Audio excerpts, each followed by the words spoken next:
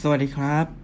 คุยกันกับรายการ Strategist Distance นะครับผมดร.โจ๊ก จิตติพลวันนี้เรามาเจอกันวันที่18มีนาคม2020เวลาประมาณ 9 โมงเช้านะครับของกรุงเทพก็เป็นวันแรกของการ Work from Home นะครับผมก็ทำรายการขึ้นมาเพื่อให้เราคุยกันแบบสามารถรักษาระยะห่างนะครับแต่ก็ยังสามารถให้มุมมองของตลาดการเงินแล้วก็ตอบคำถามคาใจนักลงทุนได้นะครับวันนี้ที่จะมาคุยกันผมว่ามีเรื่องที่เราจะต้องรู้3เรื่องนะครับในตลาดการเงินก็คือตลาดหุ้นในช่วงที่ผ่านมาเนี่ยมีภาพรวมเป็นยังไงบ้างนะครับอย่างที่2ก็คือนักลงทุนจะถามเสมอเลยว่ากลับเข้าสู่ตลาดได้เมื่อไหร่ซึ่งวันนี้เดี๋ยวเรามาคุยกันนะครับแล้วก็อย่างที่3เนี่ยเห็นความผันผวนในตลาดตราสารหนี้เยอะมากคำถามคือจะกลับเข้าไปได้เมื่อไหร่นะครับหรือว่าควรจะซื้อแล้วหรือเปล่านะครับอย่างแรกเลยผมอยากจะให้นักลงทุนนะครับแล้วก็ทุกๆคนเนี่ยกลับไปดูการเคลื่อนไหวของตลาดในช่วง10วันทำการก่อนผมไล่จากวันล่าสุดลงไปถึง10วันหลังที่ผ่านมานะครับก็จะสังเกตเห็นว่าวันล่าสุดเนี่ยบวก4ลบ9บวก6ลบ9ลบ3บวก2ลบ7ลบ2ลบ3แล้วก็บวก3นะครับ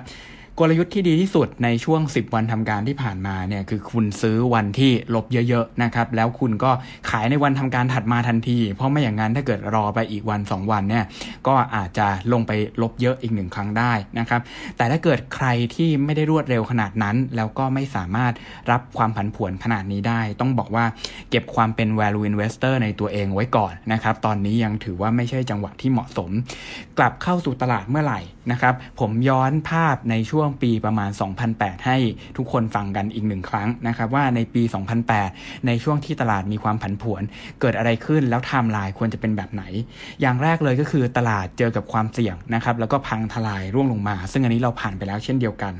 อย่างที่2นะครับคือความผันผวนจะต้องปรับตัวสูงขึ้นแล้วทุกอย่างเนี่ยก็จะต้องเกิดอาการแตกความสัมพันธ์ไม่อยู่กับร่องกับรอยเหมือนเดิมอยู่ดีๆก็มีความเสี่ยงเครดิตที่เราไม่เคยรู้ตัวโผล่ขึ้นมานะครับอยู่ดีๆก็มีความเสี่ยงในมุมของ liquidity หรือสภาพคล่องโผล่ขึ้นมาอยู่ดีๆ correlation ที่เราเคยคุยกันว่าสินทรัพย์ต่างๆมีความสัมพันธ์สามารถเอาไว้ป้องกันความเสี่ยงกันได้ก็จะต้องหายไปนะครับทุกอย่างในตลาดจะพังหมดซึ่งผมเชื่อว่าตอนนี้เราผ่านเฟสนั้นมาแล้วเฟสต่อมานะครับจะต้องมีการตอบโต้ของทางภาครัฐทั้งในฝั่งของนโยบายการเงินแล้วก็ในฝั่งของนโยบายการคลังในส่วนของการเงินเราเห็นแล้วว่าหลายๆธนาคารกลางออกโรงลดดอกเบี้ยนะครับแล้วก็ซื้อสินทรัพย์เสี่ยงเข้าในพอร์ตบอกปริมาณเรียบร้อยนะครับในส่วนของนโยบายการคลังก็เช่นกันนะครับในฝั่งของสหรัฐแล้วก็ในฝั่งของไทยเริ่มคุยกันเรื่องภาษีเริ่มคุยกันเรื่องการอัดฉีดเงินเข้าสู่ในระบบทันทีสิ่งที่จะเกิดต่อมานะครับก็คือความผันผวนจะต้องปรับตัวลดลงก่อนในระดับปัจจุบันความผันผวนของ S&P 500เนี่ยอยู่ที่ประมาณ 70-80% นะครับระดับนี้เนี่ยต้องบอกว่าเมื่อไหร่ก็ตามที่เราเห็นว่านโยบายการเงินและนโยบายการคลังเนี่ยเริ่มส่งผลบวกกับตลาดเราจะต้องเห็นความผันผวนปรับตัวลงมาก่อนอย่างน้อยถึงประมาณ 30% ก่อนหลังจากนั้นเนี่ยเราจะต้องพบกับภาพรวมความเปลี่ยนแปลงของตัวเลขเศรษฐกิจตามมาในภายหลังนะครับซึ่งผมเชื่อว่าตอนนี้เราอยู่ในเฟส 4ตรงนี้นี่เองนะครับก็คือเราควรจะรอให้ความผันผวนปรับตัวลงมาก่อนหลังจากนั้นเนี่ยเราค่อยคิดว่าภาพตลาดความน่าสนใจของตลาดแล้วก็ราคาณปัจจุบันเนี่ยเหมาะสมที่เราจะเข้าไปหรือยังนะครับส่วนการกลับเข้าไปเนี่ยปกติแล้วเมื่อเรารู้ผลของเศรษฐกิจตลาดที่จะมีเงินกลับเข้าเร็วที่สุดก็คือตลาดตราสารหนี้รองมาก็คือทองแล้วก็เงินแล้วก็ตลาดหุ้นเนี่ยเป็นภาพสุดท้ายนะครับสำหรับอัพไซด์ของในฝั่งของตลาดอเมริกาล่าสุดที่ผมเห็นนะครับanalyst ในฝั่งของ US เนี่ยก็เริ่มปรับประมาณการว่ามีโอกาสที่จะลงไปที่ระดับประมาณ 2,000 จุดนะครับในเฟส 3 เฟส 4ที่เราคุยกันนี้เริ่มมีการตอบโต้ของนโยบายในส่วนของการเงินแล้วก็การคลังแล้วก็รอให้ความผันผวนปรับตัวลงมาในขณะที่ปลายปีทุกคนก็ยังมองว่ามีโอกาสที่จะกลับไปที่ 3,000 จุดได้หรือว่าอัพไซด์ณปัจจุบันอยู่ที่ประมาณ 50% นะครับบนมูลค่าพื้นฐานคำถามที่2นะครับว่าตลาดตราสารหนี้ตอนนี้เป็นยังไงบ้างถ้าเราดู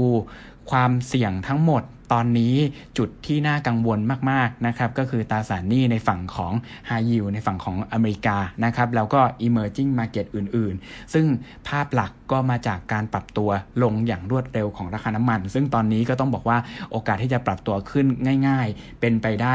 ไม่ง่ายอย่างที่คิดนะครับ EM Emerging CDS ปรับตัวขึ้นโดยเฉลี่ยเนี่ยประมาณ100ถึง300 basis point อย่างของไทยเองเนี่ยปรับตัวขึ้นแล้วมาประมาณ83 basis point ก็จะสังเกตเห็นว่านักลงทุนต่างชาติเทขายตราสารหนี้ของเราแทบจะทุกวันเป็นส่วนหนึ่งที่ทำให้เงินบาทอ่อนค่าทั่วโลกก็จะโดนขายอย่างนี้ไปเรื่อยๆนะครับจนกว่าจะเกิดเหตุการณ์ไม่อย่างใดอย่างหนึ่งก็เกิดขึ้นก่อนเช่นราคาตราสารหนี้นะครับหรือว่าบอนด์ยิลด์เนี่ยขยับเข้าใกล้กับการเปลี่ยนแปลงของ CDS ก็คือต้องบวกขึ้นประมาณ100ถึง300basis point ก่อนหรือไม่นะครับทุกอย่างก็ถึงจุดสิ้นสุดก่อนก็คือนโยบายทางการเงินแล้วก็นโยบายทางการคลังเนี่ยสามารถดึงความผันผวนลงมาได้คิดง่ายๆนะครับถ้าเกิดเหตุการณ์แรกก็คือบอนด์ยิลด์สหรัฐ5ปีตอนนี้ซื้อขายอยู่ที่ระดับประมาณ 0.65% นะครับตอนนี้บอนด์ยิลด์ไทยอายุ5ปีจะอยู่ที่ประมาณ 0.9% ก็หมายความว่าถ้าทุกอย่างยังไม่เรียบร้อยนะครับเราก็จะเห็นต่างชาติเนี่ยค่อยๆทยอยขายตราสารหนี้ไทยแล้วก็อาจจะเห็นบอนด์ยิลด์ไทยอายุ5ปีเนี่ยขยับขึ้นไปได้ถึงระดับประมาณ 1.5% ก็คือบวกกับ CDS เข้าไปนะครับสำหรับวันนี้ผมเชื่อว่าด้วยข้อมูลทั้งหมดก็น่าจะทำให้เราพอจะรู้ทันตลาดบ้างนะครับสำหรับใครสนใจก็ฝากกดติดตามไว้เลยผมจะกลับมาเรื่อยๆนะครับกับมุมมองแล้วก็พยายามจะตอบคำถามของนักลงทุนทุกคนนะครับรวมถึงเพื่อนๆนักการเงินหลายๆคนนะครับระหว่างนี้ก็รักษาระยะห่างดูแลสุขภาพแล้วก็สวัสดีครับ